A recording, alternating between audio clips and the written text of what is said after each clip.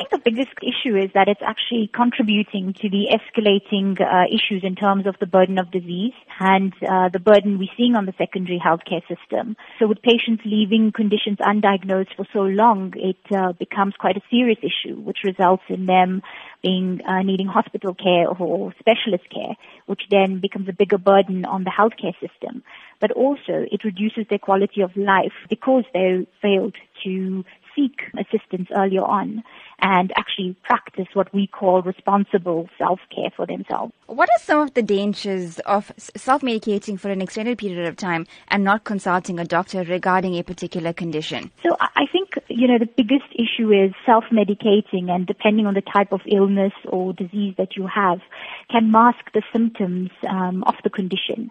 So a patient or a person would not be able to easily understand that their condition is worsening because the medication is actually masking the symptoms that they would be experiencing, thus resulting in it becoming even worse over a prolonged period of time. And if I can give you an example here. So if a person has an underlying heart condition, it can be easily misconstrued to feel like indigestion. And if they continually treat that thinking it's indigestion, they forget to treat the underlying cause, which could be, coronary embolism, tachycardia, which a medical doctor would need to actually look at and diagnose and treat with specialist care. I think it would be safe to say that one of the reasons as to why people self-medicate with over-the-counter medication as opposed to going to a doctor is probably because seeing a doctor in the form of a proper consultation is more expensive. Would you say that leaving a condition untreated would essentially result in being more expensive in the long term because the condition has gotten a lot worse without being diagnosed? Yes, definitely. And I think there's a lot of evidence to support that. It's not just a myth, it's actually a fact.